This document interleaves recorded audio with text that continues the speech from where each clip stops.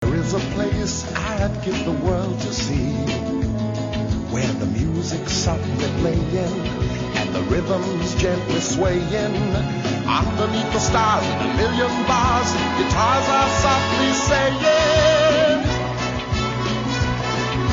Mexico, you got to be in so much to see in Mexico. Yeah, there's rarely a week goes by without somebody asking about Long John Baldry and Mexico. I don't know if we could get it back in the charts. Anyway, that's who it is, Long John Baldry and Mexico. I'm delighted to say, joined by John Bonfiglio from Campeche in Mexico. John, thanks ever so much for joining us. Good evening, Martin. Now, we've got an election coming up in Brazil, and it's Lula, the guy who was the president before Bolsonaro, and he's pretty well in the lead at the moment, isn't he?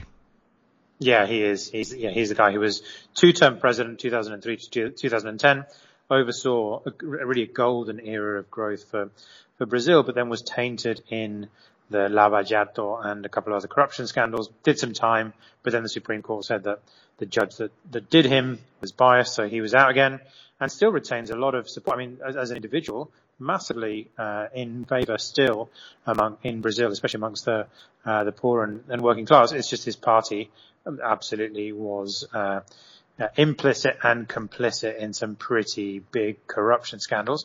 And then on the other hand, you've got our old friend Jair Bolsonaro, who has been promoting for the last 4 years and will continue to promote something of a Brazil first policy, echoing the Trumpian American first model, and really, classic, I guess, kind of neoliberal policies in terms of things like reducing red tape, being tough on crime. He's very big on the expansion of mining and agriculture, which of course brings him and Brazilian business into conflict with not just the Amazon and communities in the Amazon, but also really makes Brazil something of a global outcast and pariah, because nobody else on earth really wants to see that happening at this stage. So the way that elections work in Latin America generally is that everybody and their uncle and the pet goat go up for election in the first round, and then that gets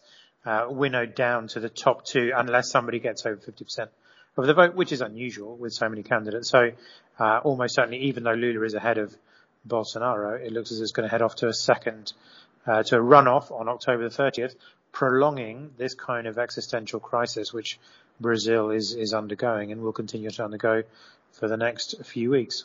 Yeah.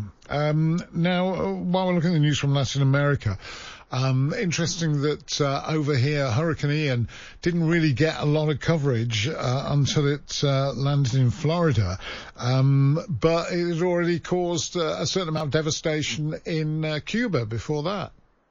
Yeah, it's interesting with the news cycles, what makes the news cycles in different countries and so on. And for sure, US news and devastation, of course, with Hurricane Ian is much more likely to make it across to the Anglo-Saxon islands on the other side of the pond, but it very much plowed through Cuba, the northwest tip of Cuba, Pinar del Rio, on Tuesday, leaving, would you believe, the entire nation without power. Yeah. 11 million people powerless, and a lot of them still have no power. And interestingly, it's just over a year since the protests took place in Cuba in July last year, and there are protests on the streets again in Cuba at the moment, bemoaning the lack of a government response to getting the electrical infrastructure back online, which a few years ago would have been unheard of. I mean, even 5 people on a street in Cuba protesting was something you never would have seen, but it certainly seems as though the protests last year have let the genie out of the bottle somewhat. Also, statistically, really interesting, 200,000 Cubans have been intercepted by US Border Patrol this year alone. Wow. And I was looking at in terms of, comparing that, because sometimes figures you think, well, how much is this, whatever. But that is, with a population of 11.3 million, that means that just over 1 in 50 Cubans has been intercepted by US Border Patrol this year attempting to cross into the USA, which is a hell of a stat. It's an amazing stat, that. I mean, we talk about, boatloads of immigrants illegally arriving in the UK from France, but this sort of dwarfs that, doesn't it? Puts it into perspective. Yeah, for sure. The whatever you think of the Cuban experiment, which has been going on for 50, 60 years now, it is definitely undergoing its biggest series of ongoing crises on the island in terms of continuing that project. It certainly seems as though a generation of young people who don't really remember what took place and so on, and perhaps haven't lived through what occurred in the past, are making pretty summary decisions about what they want from life, and it isn't life on a communist island. No, absolutely not. In sport, the Court of Arbitration for Sport, this is in Lausanne, they're listening. I heard some news about this tonight. Didn't quite take it in, but they're listening to Chile's claim that Ecuador should be thrown out of the World Cup for fielding a non-eligible player. Yeah, this takes us back to a few weeks ago. We spoke about this infamous individual, Byron Castillo, who is Ecuadorian, allegedly, but actually he's probably Colombian. He certainly has a real birth certificate in Colombia, and perhaps his Ecuadorian birth certificate might not be as bona fide legit as one would hope when playing for an international team. And fairly clearly he was. He's even been recorded as saying as much on radio. He was ineligible to play for Ecuador. So Chile are demanding that those points that they lost to Ecuador in those games be passed over to them. And actually Peru, for good measure, have jumped on board too. FIFA rejected this case outright earlier in the month, when actually Byron Castillo was due to turn up, but actually refused. He last minute didn't turn up. And so Chile, as I say, along with Peru, have now taken it to the Court of Arbitration for Sport in Lausanne, where there will be a decision, we think, by the 10th of November, which is, remarkably, a full 10 days before the World Cup starts. And the really amazing thing about this is it's pretty clear that Byron Castillo is not Ecuadorian, that he is Colombian, and that there was some, fakery taking place in terms of getting him across to play for Ecuador. Everybody basically admits that, but it's just such a big decision, or it would have been such a big decision for FIFA to have to make, to shift those points. Yeah. So they basically, turned a blind eye and said, nothing to see here, Gov.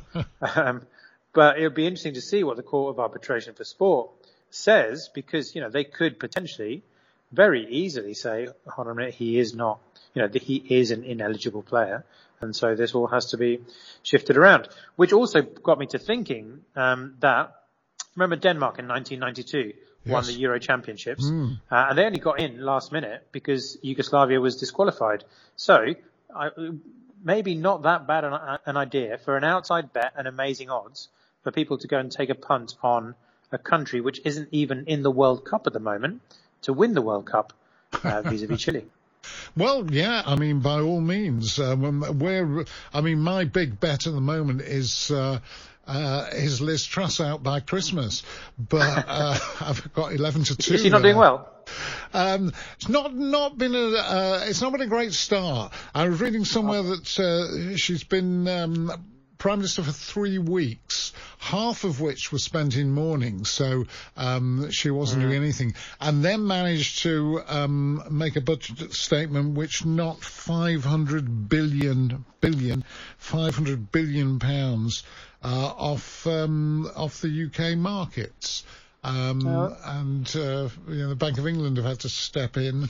That's a shame. She seems so charismatic, the kind of politician you can really get behind. So charismatic, amazing. So I'm going to, interestingly, there's a couple of queries I've got for you.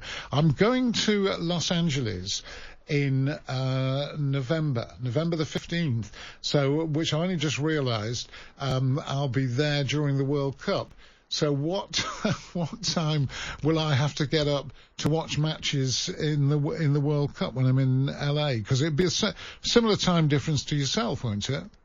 Yeah, if you're in LA, you'll be 2 hours behind me, although the clocks will have changed then, so you might be an hour behind me. Basically, your evening, it's almost ideal because the daytime matches are going to be on in your evening. But I was under the impression that we were going to meet and have some drinks in Tijuana and likely never be seen again.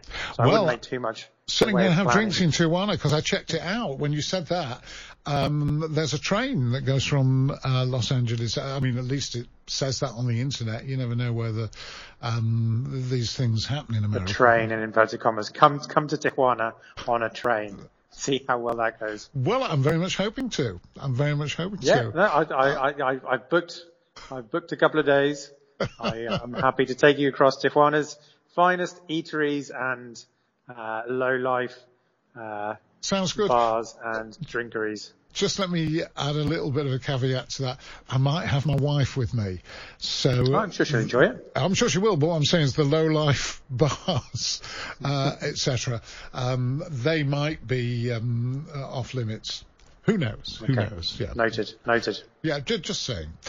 John, so, thank you ever so much, and we'll talk again next week and start booking in November. Yes, November. Brilliant. Right. Thank you ever so much, John Bonfiglio there joining us from Campeche in Mexico. Tijuana being just